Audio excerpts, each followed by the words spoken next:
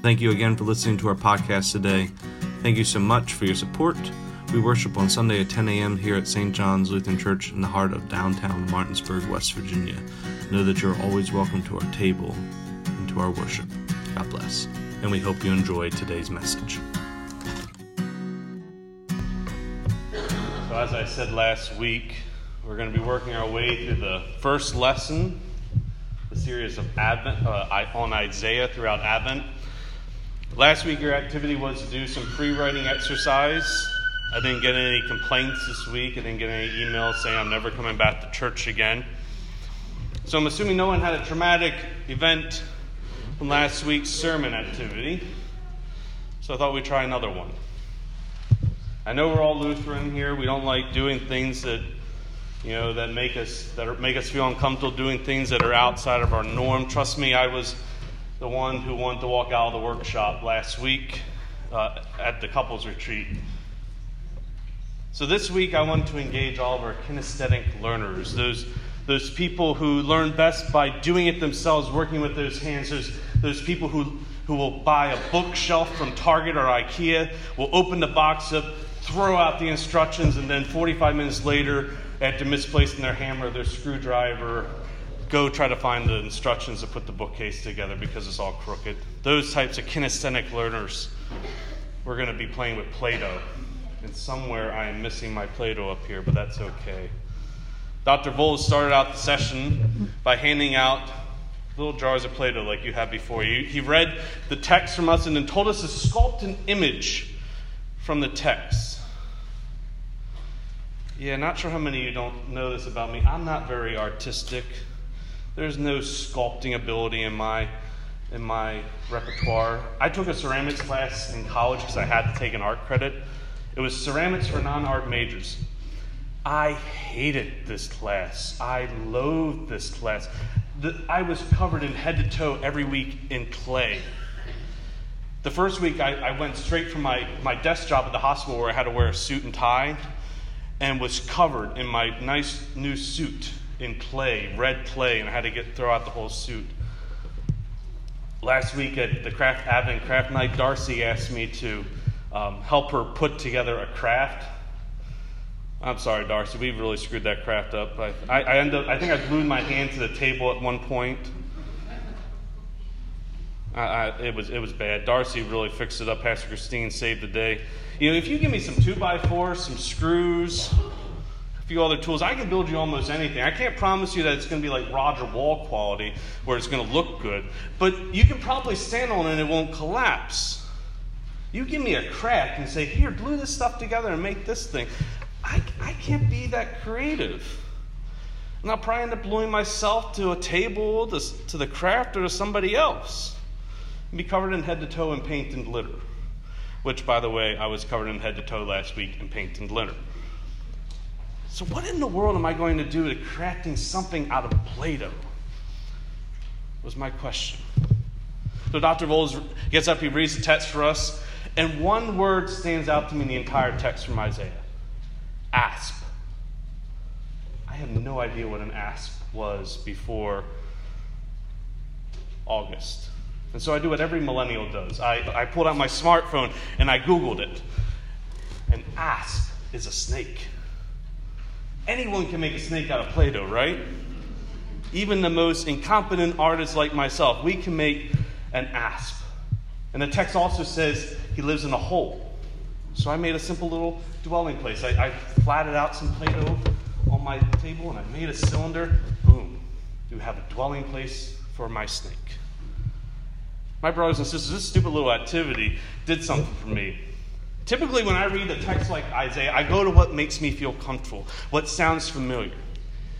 A shoot shall come out from the stock of Jesse, and a branch shall grow out of his roots. How many of you, when you hear that, there's, O come, Emmanuel, come in your mind, that verse that says, O come, O branch of Jesse, stem, until your own and rescue them. I can picture that part of the text in my mind very easily. I can even sing it. And then in verse 2 and 3, we hear what many Christians call the gifts of the Spirit. The gifts of the Holy Spirit. The Spirit of the Lord shall rest on them. the spirit of wisdom and understanding, the spirit of counsel and might, the spirit of knowledge and fear of the Lord. His delight, his joy shall be in the fear of the Lord.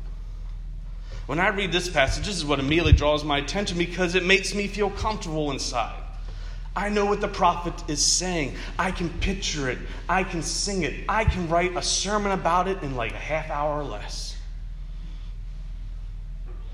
And then we get to verses 3b to 5. And this is great if you're ever having a really bad day as a Christian.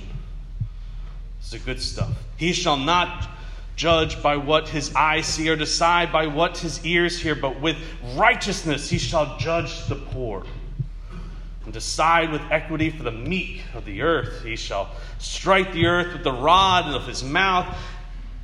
With the breath of his lips he shall kill the wicked. Righteousness shall be the belt around his waist, and faithfulness the belt around his loins. I feel like if we had some Eye of the Tiger music playing during that, it would have been perfect, right? This is like every Christian's dream passage. All those people who have made fun of me for being a Christian didn't help me in my walk of faith, didn't support me in my walk of faith. All that time I got the short end of the stick. The time is coming when God will smite them all. It's like the text is saying, you all just wait. You think you're strong now. You just wait to see our God. We all like to think of ourselves as the poor, the meek, the weak. We like to think that God will kill the wicked, as the prophet says, that God will one day strike the earth and seek vengeance on our behalf. This passage makes us feel good inside. We revel in this sort of thing, rags to riches stories, but I had no idea how to sculpt any of that from Plato. I can preach it with no problem. How do you sculpt it? Instead, my attention was drawn to the latter half of the first lesson. The wolf shall live with the lamb, the leopard shall lie down with the kid. Have any of you all seen this in real life, other than in pictures? Any of your nature shows ever seen something like this? I haven't. A baby calf and a lion living in harmony. You know what a baby calf is for a lion? It's dinner. It's not harmony. Harmony for the lion, but not certainly the calf. And a little child leading them all. Can you all visualize something like this? Like, outside of your imagination? Does anything like this exist? A cow and a bear grazing in the same field. A lion turning down a delicious dinner for a bowl of salad. A child will play with a snake, and the mother and father will be okay with it. Listen, y'all. I let Thomas play with a lot of probably dangerous things, most particularly an electric train set. You can't die from 12 volts, but it certainly isn't fun to electrocute yourself off of it. But I would never hand my son a wild snake. I would never certainly tell him, hey, there's that snake then in the backyard, Thomas. Go over and play with that. I'll see you later. Good luck. This image that the prophet is describing is so very foreign to our existence. It would have seemed none of this is ever going to be possible. Lions eating straw, children playing with wild snake, lambs and wolves dwelling together. It's impossible to think any of this is possible. Yet the prophet says one day this will be our reality. The world will only know peace when this happens. So the half empty side of me says, so we'll never know peace then. The world will always be in a state of chaos and mess. The last half full side of me, though, says, but we will know this new era is near. The new time is near when the impossible starts to become possible. You know, God does impossible things for impossible people in impossible times all the time. And we are so quick to forget this very fact. And we've even put it into our scriptures. Matthew 19:26. For mortals it is impossible, but for God all things are possible. One day the earth will be full of the knowledge of the Lord, just like the sea is made of water. One day this new reality will take hold in our lives, and that is certainly both good news and bad news, all at the same time. It's really good news because it's give us something to hope for. But it's bad news for all of us living in the meantime. how I would long to live in this new reality. To just have a glimpse of this new age that Isaiah is laying out before us. And then we get to the very last verse of today's pericope from Isaiah. On that day, the root of Jesse shall stand as a signal to the peoples. The nation shall inquire of him, and his dwelling shall be glorious. On that day, the offspring of Jesse will stand as a signal. What possible signal could God have used to mark the beginning of this new era? What possible cosmic light sign could God have put into the sky to signal to the world a new era has begun? A star. And who comes to see Jesus? Who follows a star for a ridiculously long time? Foreigners, magi, outsiders. That sounds a lot like the nations shall inquire of him. And his dwelling shall be glorious. They got me there. Being born in a stable, laying Jesus in a feeding trough, and wrapping him in scraps of cloth does not sound all that glorious. I've often talked in many Christmas Eve sermons about how the stables were not what we have imagined them to be. Stables most likely would have been a cave, not a wooden structure. Although I'm not sure why wooden structures make us feel all warm and cozy inside, but a cave does not. Caves are naturally well insulated from the cold. They require little to no maintenance, and they're essentially free to make. You either find one naturally, or if you've got a couple of days, you get a hammer and a chisel, and boom, you have a cave. The idea that Jesus would be born in a cave is a whole lot less appealing to Americans than being born in a barn. Till we realize where Jesus was laid after he was taken down from the cross. In his final dwelling place, the final dwelling place of Jesus, the world was forever changed when he rose from the grave, when he broke out of his cave, destroying the hold of death once and for all. So what in this text is speaking to you today, my brothers and sisters?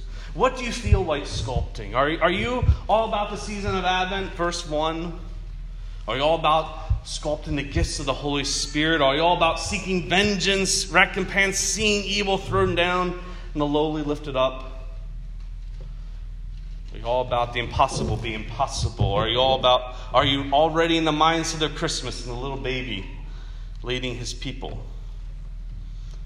Or are you like me, a hopeless artist, stuck with a bunch of snakes? God likes hopeless causes, my brothers and sisters. No matter where you fall on the spectrum this day, I want you to go home, or if you get bored here, pull out that Play-Doh and craft something with this Play-Doh, and may you be a witness to the new era God has been crafting for many millennia.